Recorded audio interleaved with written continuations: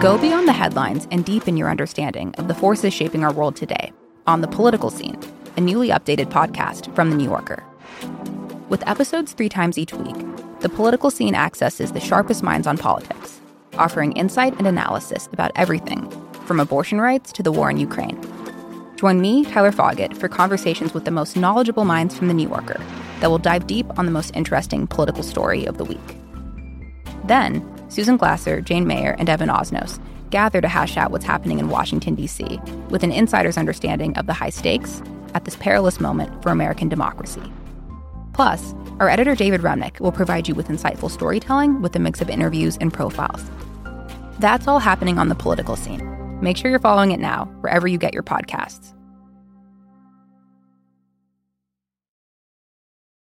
To me, it just seemed like things really were different this time around, and there was no way to be neutral. And being neutral actually was the same as taking a side. I'm Jason Kander, and this is Majority 54. We're interviewing the people that are making change happen in America, and we're talking to them about how we can all use our platforms, whether they're big or small. And today we're going to talk to one of the biggest names in the tech entrepreneur world. Now, he had not been an activist previously, but the night of the 2016 election, like a lot of people, he watched in horror. But unlike a lot of people, he set about creating a tool for making sure that this kind of thing never happens again.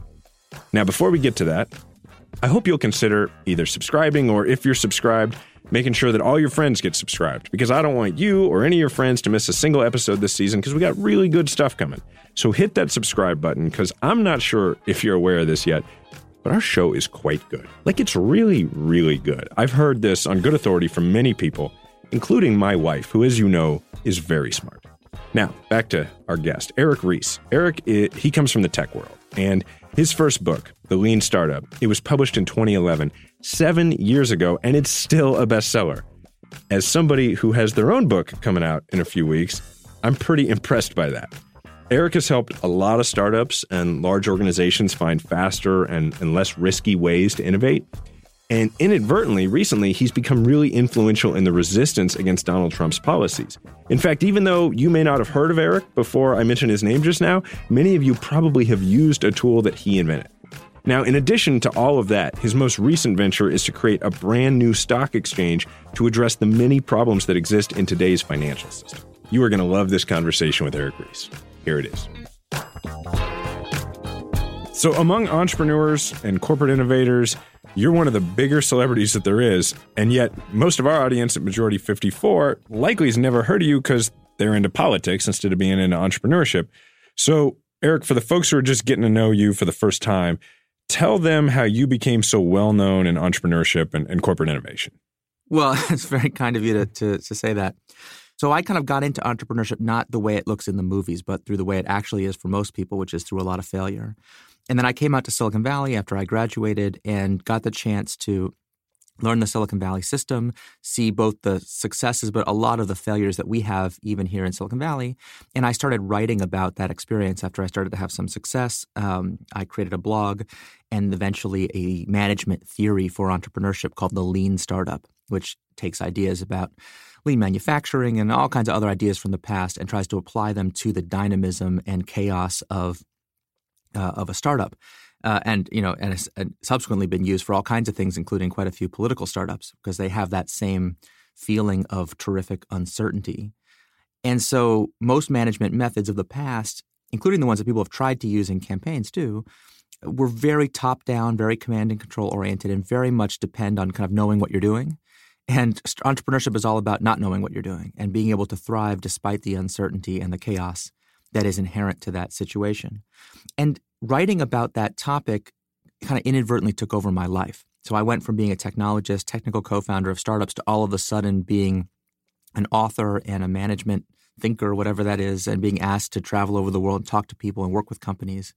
And so I kind of had this fascinating and inadvertent look at the way business and governments and nonprofits and NGOs kind of really work behind the scenes, trying to help all those different kinds of companies be more innovative. You and I were initially connected through my wife, Diana, because you're both in the entrepreneurship world. And then before you and I actually met, I can remember during the 2016 campaign, she would show me social media posts of yours where you were like pro-Hillary or you'd be anti-Trump. And what she was showing me was all the pushback that you would get from other folks in your world. Because while you were saying you were a liberal arts major, you saw yourself as interested in politics, you weren't outwardly political to the rest of the world at that time, right?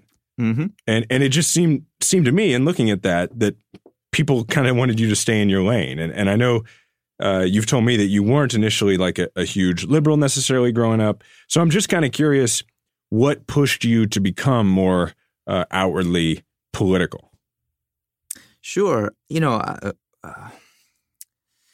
This is all very personal to me.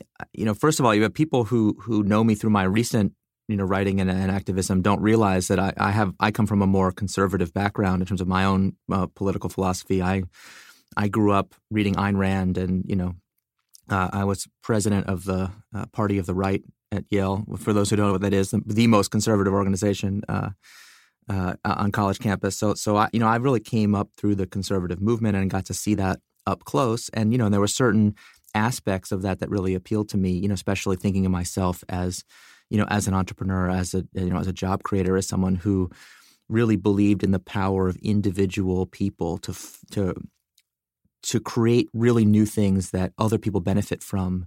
During the 2016 campaign, I really felt obligated to say something about some of the things that I was seeing that were really disturbing to me. And people interpreted that as me, becoming all of a sudden this very outspoken liberal. And of course, I was advocating for things that are currently considered on the liberal part of the spectrum. But I was really surprised by the pushback. I really didn't see it that way. I didn't even see myself as acting in a partisan way. I thought I was standing up for American values around the importance of democracy, truth-telling, about, I know an issue very near and dear to your heart, the integrity of the voting process and the principles that this country was founded on, which, I used to think of so many of those as conservative values, as protecting the institutions and the civic fabric, the public morality of this country. That used to be what being conservative was all about. And it was surreal to me, not just in this election. It really wasn't really just about 2016, but it's been surreal to me over the last 10 or 15 years to watch the realignment of the parties around really different ideas that I have found totally baffling. So I have this kind of feeling like I was maybe a libertarian or center-right person growing up. And then I feel like now the world has reconfigured itself where me with my same old beliefs is now considered a flaming liberal.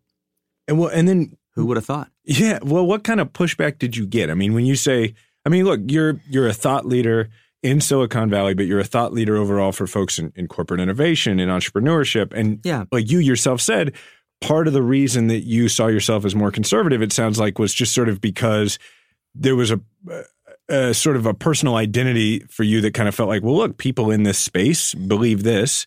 I think it was deeper than that, but clearly there was a sense that those things went together. So among those people, what was the pushback like that you got? Yeah, look, if you make the intellectual mistake, as I did, of dividing the world into makers and takers, and you see yourself as a maker, then that has a whole bunch of consequences for how you think of yourself and how you think about your political identity. And I think it was very effective to try to build a political tribe out of those ideas, although I think the gig is up, as they say. All that being said, most people in Silicon Valley do not consider it appropriate to speak out on political issues. We tend to be a more of a business-oriented crowd where either people have a sense that they're kind of above politics, like they don't like to get messy into the partisan divide. We're thinking about the future. We want to think about, the broad scope of history, not the details of what's happening this year. And then there's also this idea that you don't want to alienate your customers. So at the end of the day, those of us who are entrepreneurs, we generally are selling a product. And so people who buy that product are liberal or conservative or none of the above, and you don't want to be alienating them. And that, I actually think all that makes a lot of sense. That's why if I wrote a little bit about the Obama campaign, occasionally, in 2008 and 2012, but most of my writing is strictly apolitical, and even most of my Twitter activity, social media activity was very apolitical. But to me, it just seemed like things really were different this time around, and there was no way to be neutral. And being neutral actually was the same as taking a side. And I think part of that has to do with my own personal history. My grandparents were products of World War II. They were victims of the Holocaust. My grandfather, fought in the U.S. Navy in Japan. So they would always talk to me about the Depression, about the rise of fascism in the world. And they wouldn't talk about it in those kind of abstract terms, but they were like, they lived through that darkness firsthand. And they would every once in a while warn me that it could come back. You know, they didn't have a sense that they were victorious over it and it was gone forever. And not to be all Lord of the Rings about it or anything, but like the darkness is never fully gone. And right when you get complacent about it, it can come back. And so I think that also shaped my personal experience of, you know, especially now you look at the rise of neo-Nazis into the body politic and kind of this certain kind of extremist language that I think even 10 years ago would have been considered absolutely unacceptable. Now back, you know, the way we talk about international relations. So there's all these factors that I remember them talking to me about. And as a kid, I was like, oh, my grandparents are so old-fashioned. I grew up in America. You know, I'm an American citizen. This kind of stuff is never going to happen to me. And then to see their words kind of come to fruition, I think I found it more alarming than some of my peers who for whatever reason didn't have that same experience. Okay, I want to talk about your entrance into political activism, ResistBot, which you came up with while you were on paternity leave shortly after the election. So I'd love for you to share that story. You know, being a parent, it just changes your perspective. For me anyway, it really changed my perspective of the stakes of politics before. You know, I never really thought about the long-term consequence of politics. Like it was more like a team sport to me. And all of a sudden I'm like, wait a minute, what is this world that my children are being brought up into? And what responsibility do I have to keep them safe? And just, it was very stressful for me personally. And, you know, and people want to make this conversation all about Trump, but it wasn't really so much about Trump per se, but the whole discourse and the way that congressional races were handled and the commentary from politicians after the election and, you know, the enablement of certain kind of corruption that now has become routine in our government that was unheard of even 2 years ago. So like it was not just about him personally. And I took an extended paternity leave, which, you know, that's a whole different topic for Silicon Valley. It's not always the most family friendly, but I really believe, you know, I run a startup and I really wanted to model that behavior for all my employees and make sure we understood that, you know, that having a family and working in a sustainable way is super important. But the unexpected consequence was I was home with my daughter, you know, who was not sleeping that much. So I was often up with her in the middle of the night, you know, trying to get her to sleep. And then I'd be on my phone checking the news. And everyone remembers the torrential amount of news those first few months in 2017. And I was just in a, you know, dial turned up to 11 level of stress about the news constantly. And I just felt like I got to do something about this. And it started out with, there were a lot of people saying, okay, it's really important to contact your member of Congress and let them know how you feel about things. And I was like, all right, well, that's something at least I can do. My small way, I'm going to contact.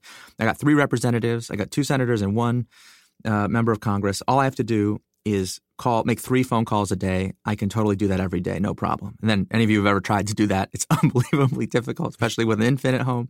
So then I'm like, okay, well, I'm not going to be able to call every day, but I could at least send them a fax or an email. And then that's not so easy either. And, you know, I was like trying to like queue up a fax template to make sure I did. And the phone lines were completely jammed in those days. And I was like, it's actually extremely difficult to be heard by your member of Congress. I said, okay, well, that's like classic entrepreneur thinking. I got to do something about this. So I got some friends together and some early volunteers, and we built a product that at first was super simple. We called it ResistBot. And it was just a way for you to text a number. You could do it today. It's still up and running. You can text resist to 50409, and it would ask you what's on your mind, you know, find out who you were, where you lived, ask you what's on your mind, and they would format that properly to a letter and fax it to your 3 congressional representatives. I love, by the way, can I just jump in for a second? The funny thing is, I used this and I didn't, and then only later when you and I started hanging out did I realize you created it. But I love just the poetry of like a Silicon Valley thought leader who becomes, you know, an activist in this way and creates a product that allows you to fax something. Like, just like that. Yeah. It's using a fax machine, like going around all the other technology that is used more often since in order to send something to a member of Congress that they have no choice but to see. That's right. And actually the hardest part of getting it built, you're going to laugh at this. The hardest thing was convincing the engineers who were working with me on it that we should use fax. Everyone's like, there's got to be a better way. Like, surely we can send them an email. I'm like, have you actually looked at how the congressional email system works? Well, they were probably worried. No. Were they like, this is not going to sound cool? I mean, well, it was like everyone said there automatically must be a better way, but actually it turned out to be retro cool. This really surprised me. uh-huh. So I built this thing as what we call minimum viable product in lean startup terms. We literally built it in a weekend. We had like 20 beta testers try it the next week. And I was stunned at the response that we got. People were just like, this is the most amazing thing I've ever seen. It makes me feel heard. We instantly got a lot of notes from people who, suffer from a disability. That means they can't call in to their member of Congress. We got, I remember early emails. We got a lot of parents who were like, I'm up at night. I can't call people during the day. I remember a nurse wrote us in very early on. Who's like, I work the night shift, so if I want to make my opinions heard, I can't call between the hours of 9 and 3 and whatever. So it's like all of a sudden people had a really intense response to it. And then for younger people, for a lot of people, this was the first time they had ever sent a fax in their life. They like heard of fax as a myth. It's like a vinyl record. It was this old thing. And the clever thing that we did, was just we would send you a text message with a picture of what the fax looked like that we sent on. We would format it for you properly as a formal letter on letterhead. The computer would design a custom letterhead for each citizen, so you got your own special letter. And people would start posting those letters to social media, being like, yo, dude, I just sent my first fax, with like the fax emoji that they've never had a chance to use. And it just went crazy viral, almost from the first day. And in fact, you were kind of burdened by its success at first, right? It actually was a total nightmare. So I built this thing myself with some friends. Like I said, we had a few companies had donated us like a little hosting space and stuff, but this cost money to produce, and I just put it on my credit card. And I remember when we passed 10,000 faxes sent, I was like, this is really cool. And then a few days later, we were sending 10,000 faxes a day, and then I was like, this is starting to get expensive. And it's still on your credit card. And then we passed 100,000 faxes, and I was like, this is now becoming a significant problem. And then we started doing 100,000 a day. And I was like, I have my credit card. I don't have a credit limit. I've had a lot of success in my life, but I cannot afford this level of success. And we had to, we really were in a panic. Plus, just now for those who are know anything about technology, these scalability challenges to get this done are actually like quite significant because this is civic tech operating at a scale that very few civic tech products have ever reached. And, I think we just passed like 10 million messages sent or so. I got to check the stats here. But check your credit card statement. I'm sorry. Well, right. And so, we tried, we passed 10 million messages. And we tried getting foundations and kind of political donors to give us money to keep the lights on. And they'd all be like, "Oh, great! We need a few weeks to think about this. We need a few months to think about it." And like, we'd be like, "There's a few weeks from now, this thing is going to be dead because we're having too much success. We need, we got to act fast." And in desperation, actually, we decided, we'll just ask the citizens themselves to donate. We'll just ask them for $1, $5, chip in whatever you can afford to help us keep the lights on. And it was amazing to me, the response. This thing has been essentially citizen-powered from the first day, and there's no way we could afford to do it otherwise. No one gets paid. There's not paid labor on this. It's just, it's volunteers. But even just the technical costs of sending all these text messages and keeping the servers on, it got really expensive, and we have powered it entirely with citizen donations. And so you basically just reached out to people through the app, right? You just said, "Hey, if you like this, give here." Yeah, well, so it was funny. We used text messages because what would happen was initially we had what we called the bot on fire error message. So what would happen is like there would be something like the healthcare reform bill, repeal, or the DACA, rescission, or just like there'd be these terrible decisions that people would get furious about, and we would just get this wave of people trying to text in, and the bot would fall over because the scalability wasn't there. And we would send people a message with a little ambulance emoji to let them know that, we're really working hard, but it can't. And so we just asked people when the bot went down if they would help us donate to bring it back up. Yeah. And all of a sudden that unlocked this behavior where people were like so generous. And we, so many people would write us in and say, "I can only afford to give you a few dollars, but this thing means a lot to me and I don't want it to go away. And so here you go." And so we felt a real sense of responsibility then to those people to be like, we gotta make every dollar really count here. And we then started to recruit volunteers. We asked people to donate, or would you like to volunteer? We've now had hundreds and hundreds of volunteers, coders, programmers, writers. Now the bot does a lot more now than just faxes.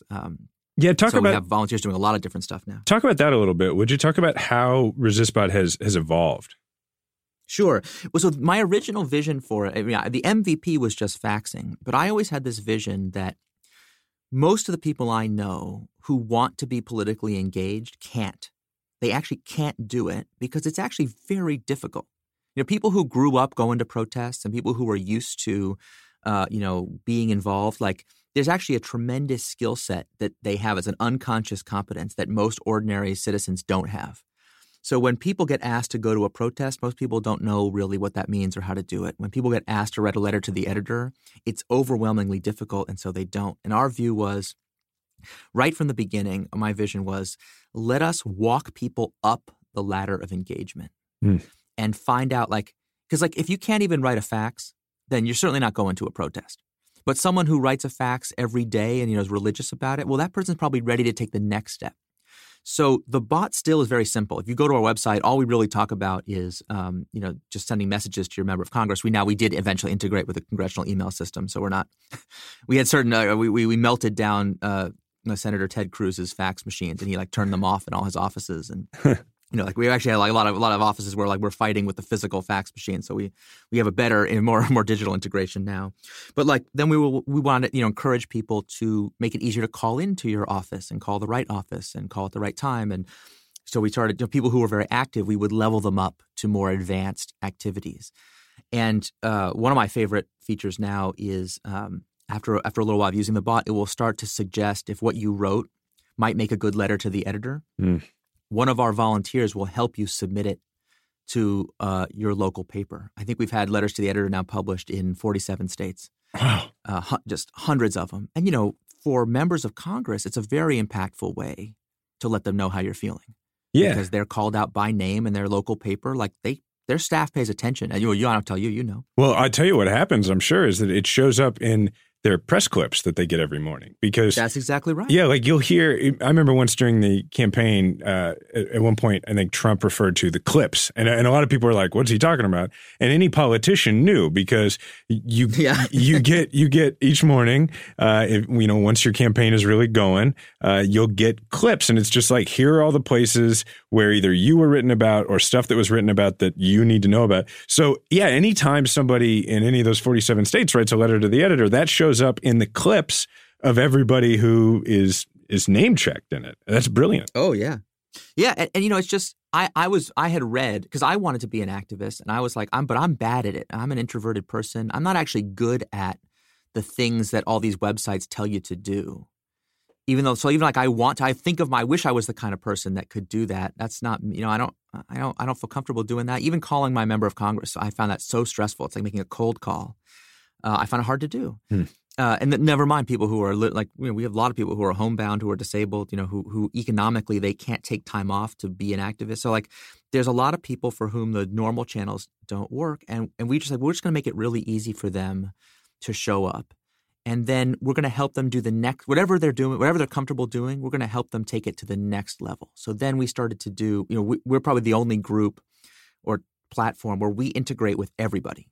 So every other group that is, broadly speaking, in values aligned with, restoring these American values, we will help them, work with them. So we integrate with the Town Hall Project. So we started, we would text you to say, hey, there's a town hall meeting happening, with your member of Congress. Would you like to go? We started doing voter registration, and then working with, the March for Our Lives. We were their text message partner, and working with Gabby Gifford's group, and just any group that we could find where we could provide technological support to help them do more than just collect lists. Everything in politics is obsessed with lists, phone number lists, email lists, and the lists are just broadcast. You just broadcast to that person.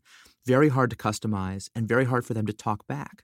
I think the most important part of it is so that people feel heard. People are upset, people are angry, people are scared, and their voice matters. And so, voting is one component. We hope ultimately at the top of the ladder of engagement, we get people, always to make sure that they vote. I know that, in line with the work that you do.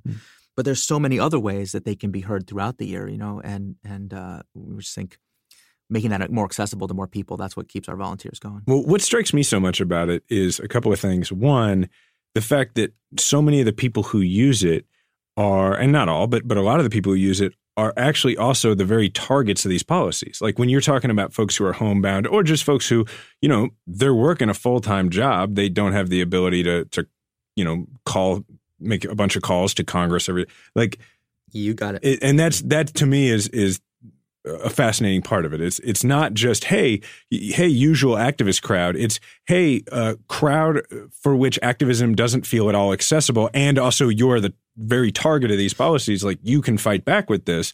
I love that part. But then the other part about it is when you talk about leveling up, I mean, it just reminds me of like my first campaign when I ran for the state legislature.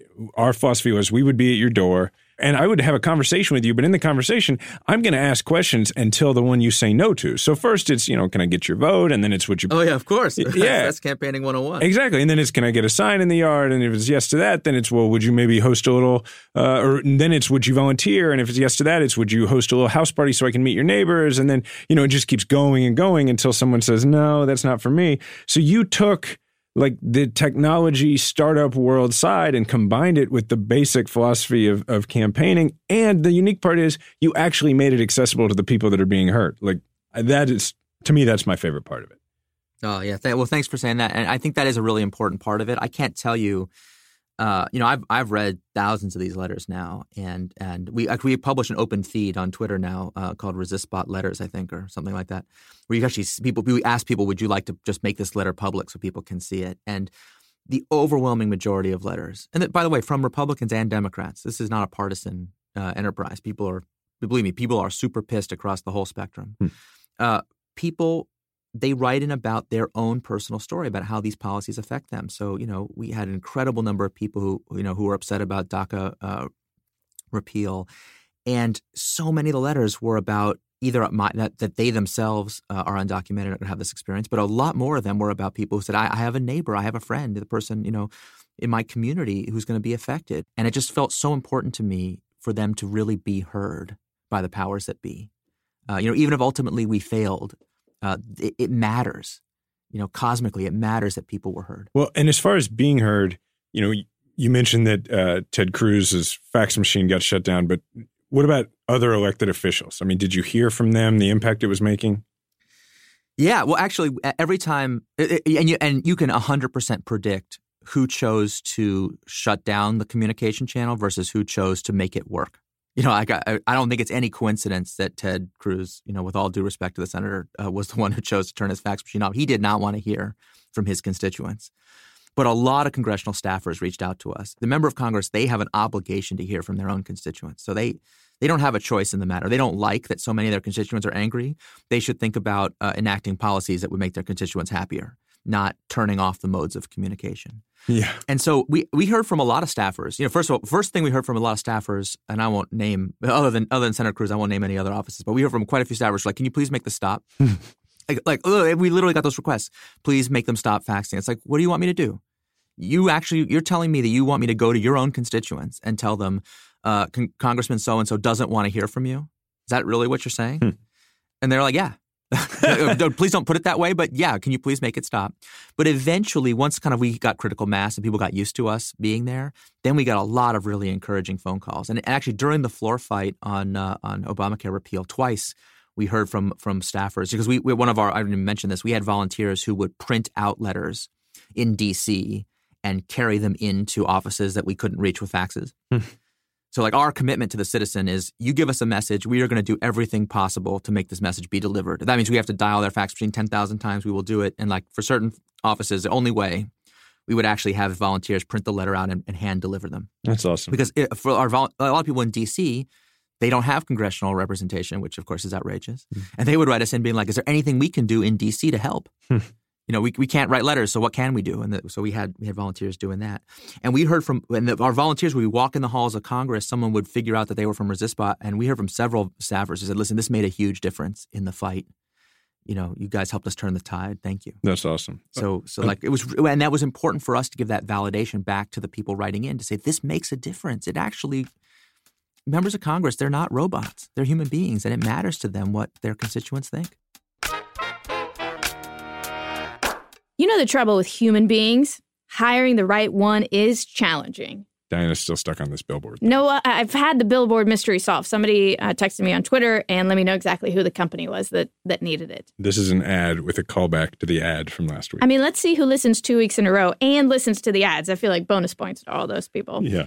But there's one place you can go where hiring is simple, fast, and smart. A place where growing businesses connect to quality candidates. And that place is ZipRecruiter.com/54. I think they just changed the full website. It's now ZipRecruiter.com/54. I don't know if that's a good branding move, but I mean, it works out well for us. ZipRecruiter sends your job to over 100 of the web's leading job boards, but they don't stop there. With their powerful matching technology, ZipRecruiter scans thousands of resumes to find people with the right experience and invites them to apply to your job. And as applications come in, ZipRecruiter analyzes each one and spotlights the top candidates so you never miss a great match. It sounds like it was created by an entrepreneur who had read The Lean Startup. Oh my gosh. Are you using entrepreneur methodology now that we've talked to Eric Ries? I'm doing a callback to this episode. I love it. I love it. A lot of husband points for this kind of talk.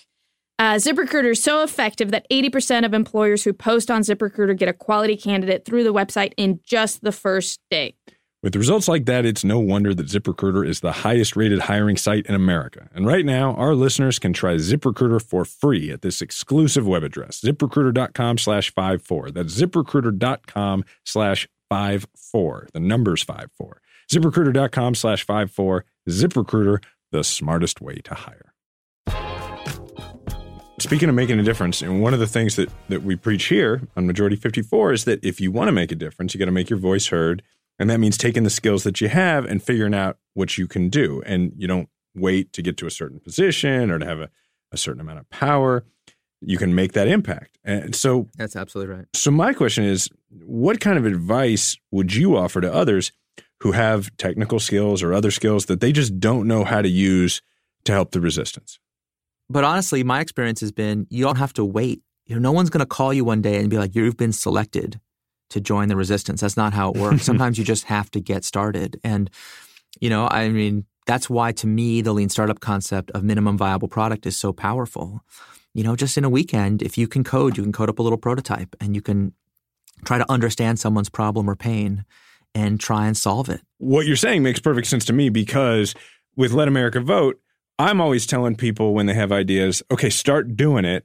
And if it's working, then give us a chance to catch up to you. And in fact, anybody who follows Let America Vote on Twitter will know that there's lots of videos and things like that get put out. But often those are from people who just make them and then send them to us. It's not always something that has started like in our right. with our digital director, right? There are a few people around the country who I've met as I've gotten around who they'll come up and say, hey, I'm Joe from New York. And I'm like, oh, yeah, I remember the video you made. And but it goes out as a Let America Vote and it goes viral and it informs people. So like you said, design. I mean, that's a great point is that if there's something you think you can do to help, you just start doing it and then let the organization catch up to you.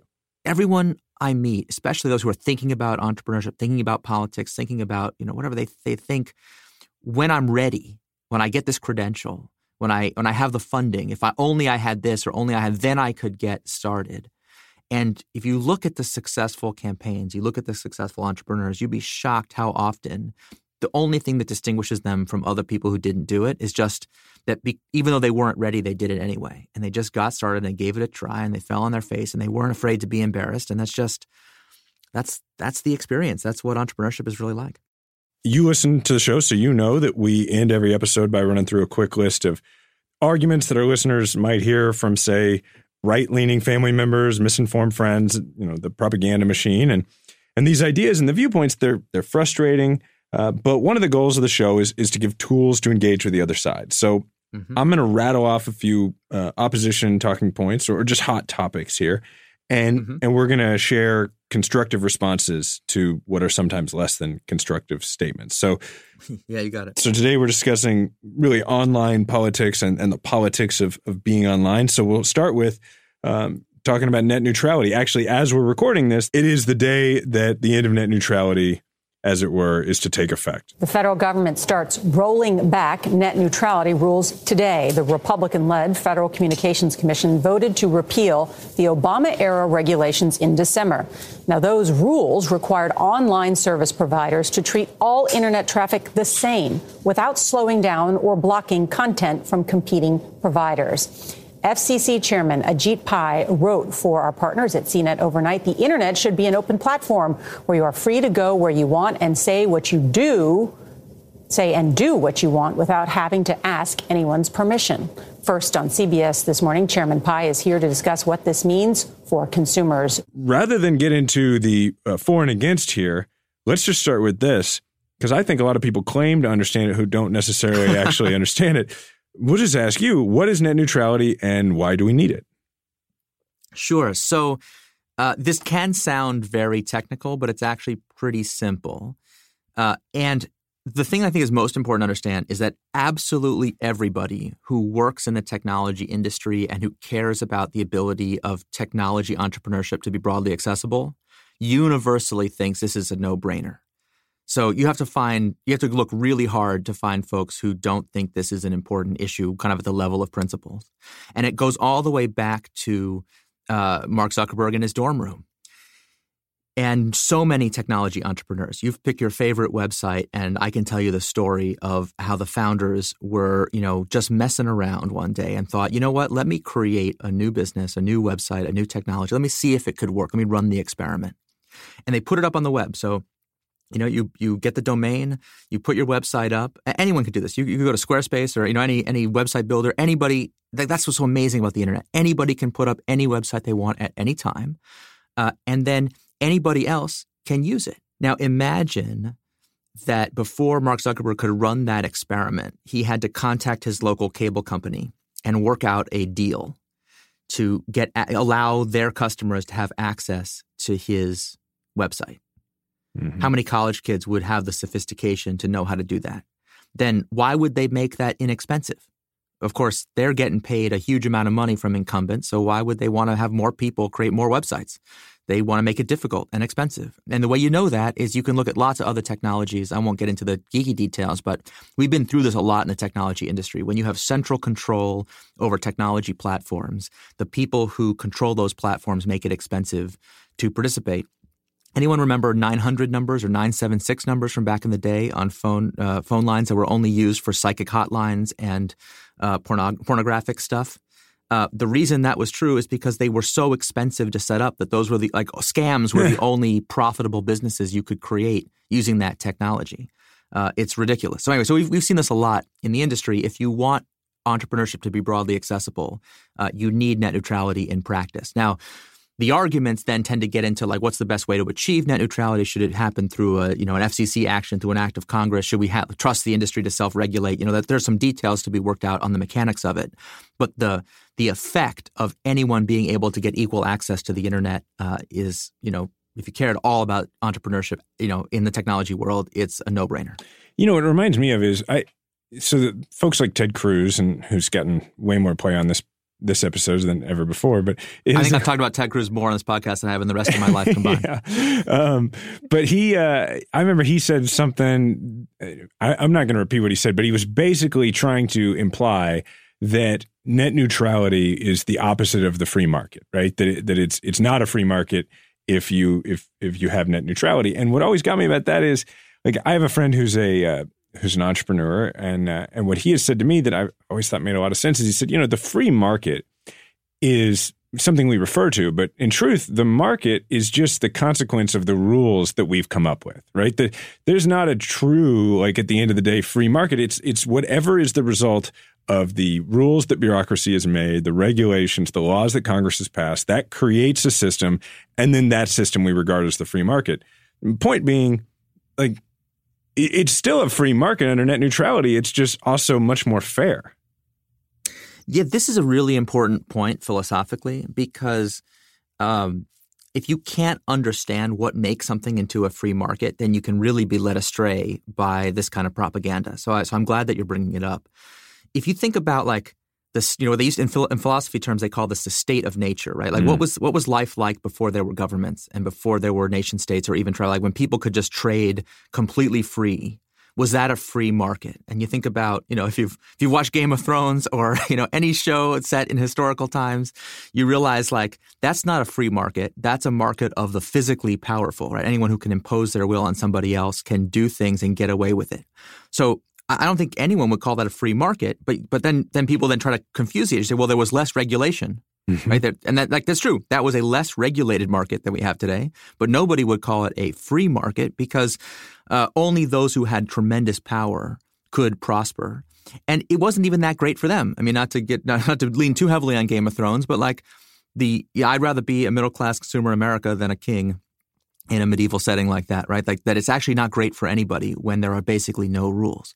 So yeah, a free market depends on a neutral arbiter to enforce the rule of law and to make things, participation in the market fair. So when people talk about that as more or less regulation, that's really the wrong frame altogether. The question is, what are the right regulations to create a fair market?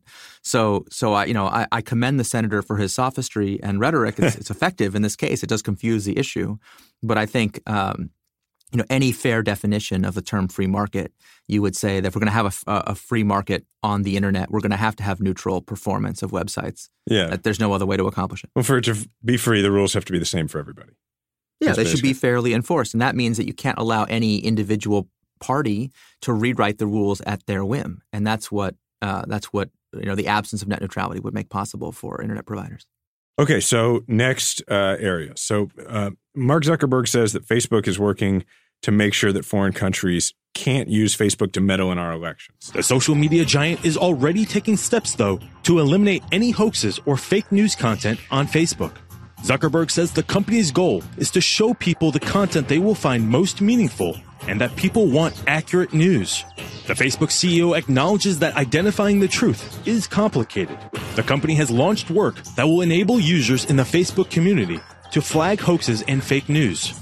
Despite the ongoing updates to the social media platform, Zuckerberg says that he's proud of Facebook's role in helping more than 2 million people register to vote while giving people a voice in this election, dialogue he believes may not have happened without Facebook. My question is, should we just let Facebook do their best to manage fake news, or do you think that there is a regulatory role here? Well, it hasn't worked out that great so far. So I feel differently about this than I did a few years ago. I mean, I don't think that the tech industry can have it both ways. We can't both be saying that we are the smartest, people on the planet who see the future in visionary terms, and we always are thinking about what's best for the long term, and then also say these bad things happen using our platforms, and we couldn't have seen it coming. No one could have seen it coming. It's like, well, the Kremlin Strategic Reserve Fund somehow saw it coming, and we didn't. So somebody saw it. So it's like it was not impossible to foresee. So yeah, I think the industry has kind of forfeited the right to say that we have this under control and we should be trusted to handle it ourselves, especially when in a lot of these situations, we have perfectly sensible rules on the books already, but they were not written to apply to digital technology. So you think about the fair disclosure rules we have about political advertising, political spending. I think we made a perfectly reasonable choice to kind of temporarily exempt internet ads from that while we saw how they played out. But then when Facebook became the biggest media company on the planet, maybe that would have been a good time to revisit those rules and say, hey, maybe they actually need to apply in this circumstance.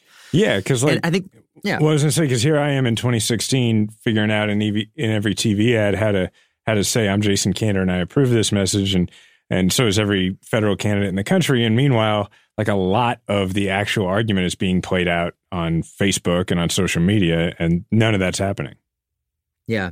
Listen, I have a lot of friends who work at Facebook, and I admire the team there and what they've accomplished. It's really remarkable. And yet I was deeply disappointed with their unwillingness to police this and to get serious about it. And I think the thing that just got them stuck is that these tools were used as designed. Like, This is the problem and the promise of online advertising-based technology. It is incredibly persuasive and incredibly powerful. That's why Facebook is one of the most valuable companies in the world. But with that power comes great responsibility. And, I think their sense of morality and their sense of obligation didn't keep up with the success that they were having. And I think, I don't know, I don't have any inside information here, but I think a lot of people that work there have come to regret the role that they played. And I think they actually, although they're going to lobby against there being any regulatory response, I think at some level they understand that something's going to have to change. We can't run this like the Wild West. It's too volatile. It's too powerful. It's too dangerous. Okay, last one. One of the big debates between Silicon Valley and the Trump administration is the administration's policies on immigrant entrepreneurship and H-1B visas. Immigration was a hot topic covered in this week's White House meeting with tech leaders. Besides the H-1B visa issue, another potential flashpoint between the two sides is a new rule which would allow foreign-born entrepreneurs to live in this country legally while working on their companies. It's called the International Entrepreneur Rule. It's set to launch next month, but that might not happen. That's because the rule was first put into place by the Obama administration, and now it's currently under review by the Trump administration. We spent time with the founder of an AI startup called Pluto. Pratik Joshi's on an H-1B visa, but it's expiring. He says the International Entrepreneur Rule could be one option for him to remain in the U.S. If it doesn't go through and he's not able to stay, he says he'd have to leave the country and take the company and its potential jobs overseas. The headquarters has to move somewhere else, right? Because all the jobs that are being created here will be created, for example, in India or some other country where Canada, where it's more where the government is more supportive of setting up businesses. So since I'm married to an immigrant who grew up to be an entrepreneur, I've been paying extra attention to this. But with regard to entrepreneurship, how does the Trump policy affect our competitiveness in the world, in your opinion? Well, this is a policy disaster that is not unique to Trump, by the way. We've been having this debate for a while in this country. And I think of all the policies that you could want to enact, where there's like plenty of fair game arguments on both sides. And, this is just like one of the most ridiculous arguments there is. If you talk to, even before the polarization of immigration into this hot button issue, even going back like 10 years or more, people in Silicon Valley have been talking about the importance of immigration to entrepreneurship. So let's start with the facts first. It is just a absolutely established fact that political boundaries that are open to immigration and are tolerant of new kinds of people have better economic development than places that are closed. And I'm sure we can include some links, somewhere to show the research for this. It is like unequivocally clear. A crazy percentage of the most important American companies had an immigrant co-founder. If you look even city by city, the more immigrants you have in your city, the more likely you're going to have positive economic growth in the future. And if you talk to anybody who knows anything about entrepreneurship, everybody agrees that this is a really important positive source of dynamism and excitement in the economy. And every country has gotten this memo. The academic research has been done over the last 20 years. So there is an international arms race to try to be the most welcoming to entrepreneurs. And what's especially crazy about it is that in the U.S., we do not have a visa category in the law for entrepreneur. There is no startup visa. So people have all kinds of anti-immigrant arguments that they make over the years, but none of those arguments really apply in this situation, especially because the vast majority of immigrant entrepreneurs are already in the United States. They're here on a student visa. They're here on an H-1B visa. And think about this. Just visualize the situation. Think about a future Sergey Brin who's, getting a PhD in an American university, right? So think about their life experience. They saw the United States as the shining city on the hill. You think how hard they worked to, get an education that allowed them to come to the U.S., to become educated here, to get into a PhD program, to pursue some research. Some of those people have been in this country by the time they finish their PhD, 10, 12, 15 years already. And the United States has invested collectively an incredible amount of resources into them, right? Think about we've, supported them to the nth degree. And then they graduate with their PhD and they're like, you know what I want to do? I want to take the research I did in the university, I want to turn it into a business and become a job creator. And right at that moment, when they're finally going to go from being like a net drain on resources in the United States to a job creator, invest in our community and create new positive growth for America, we're like, wait, what's that you say? Oh, now you want to do something good for us? Get the hell out of my country. Well, it's truly of all the moments you're going to pick, really, right then? It's truly nuts, right? Because if you take the sort of racist tinged immigration argument that the Trump administration makes and the piece of it that says, well, these folks are going to take your jobs, like this is the area where we're literally talking about a person who's going to create jobs. And it's not like well, that immigrant took that idea that someone else would have come up with. No, they probably wouldn't have come up with it. They wouldn't have created those jobs here. So, I mean, and that's like, going back to my libertarian roots, like this used to be a right of center idea that ideas and people who build companies, they're not interchangeable. It's not a commodity product. You can't just say the idea would have been like, no, individual people shape history. They are important. They matter. So, okay, but that's true here too. And here's the nuttiest part about it. Okay, this is just the most crazy part. Okay, so you say, you know what? Get this person out of my country. I don't want them here. I don't want them to become a job creator. I don't want the venture capital that's going to be invested in their community. We don't want that here.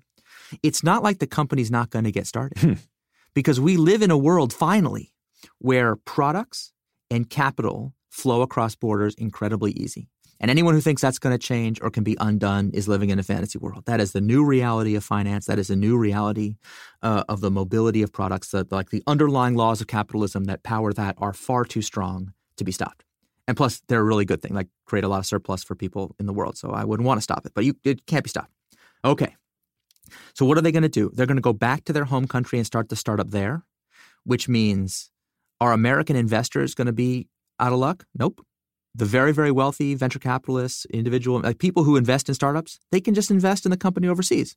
Will American consumers be harmed because they can't buy the product? Like if Google had been founded, in Europe, would American consumers not be able to go to Google.com and access it? Nope, we would be fine. So consumers would still get to use the product and buy it. Investors would still be able to make their returns. But the overwhelming research shows that job creation and the community effects of startups are local. They're hyper-local. So the jobs would be created there. So you've sent the jobs and the community development. And it's not just the direct jobs, the programmers who work at Google, but it's all the secondary jobs that get created by the flywheel of economic growth. So you're really saying you would rather have this startup be created somewhere else than here in America? That's somehow better? It's like the most ridiculous argument I've ever heard. A huge Team Candor thank you to Eric Ries for taking the time to speak with us today. Obviously, it would have been way easier for Eric to just have one of his mini robots fax his answers to us. So it means a lot to me that he took the time to talk to us using his human mouth and words.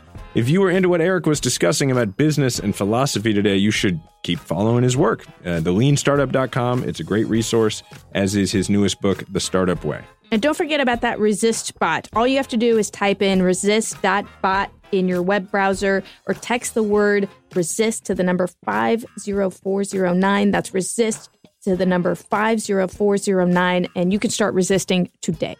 Thanks for listening to Majority 54. Please make sure that you're subscribed and that you leave a comment about the show, because we need those comments, because that's how we make sure that we're making a show that represents you. Do you guys know what happens when you subscribe? As soon as a new episode becomes available, it pops up on your phone. And so when you wake up, it's like Jason and me saying, good morning. It's going to be a great day. Or at least a really good commute. You can find me on Twitter as @JasonCandor. And if there's something that you want us to know, but you don't want everybody else to know it, you can email hellomajority54@gmail.com. I'm Jason Candor, and on behalf of Diana and the whole Majority 54 team, thanks for listening to Majority 54. And remember, we all have a platform. Make sure to use yours today.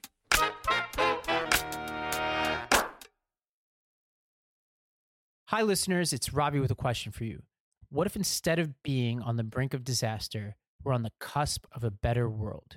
For that answer, I recommend listening to the What Could Go Right podcast. Each week, Progress Network founders Zachary Karabell and Executive Director Emma Varvaloucas dive into the biggest news and most pressing topics of our time, from elections to climate change, and make the case for a brighter future with guests like Harvard professor Arthur C. Brooks and California State Senator Robert Hertzberg. Progress is on the way. Find out on What Could Go Right, available wherever you get your podcasts.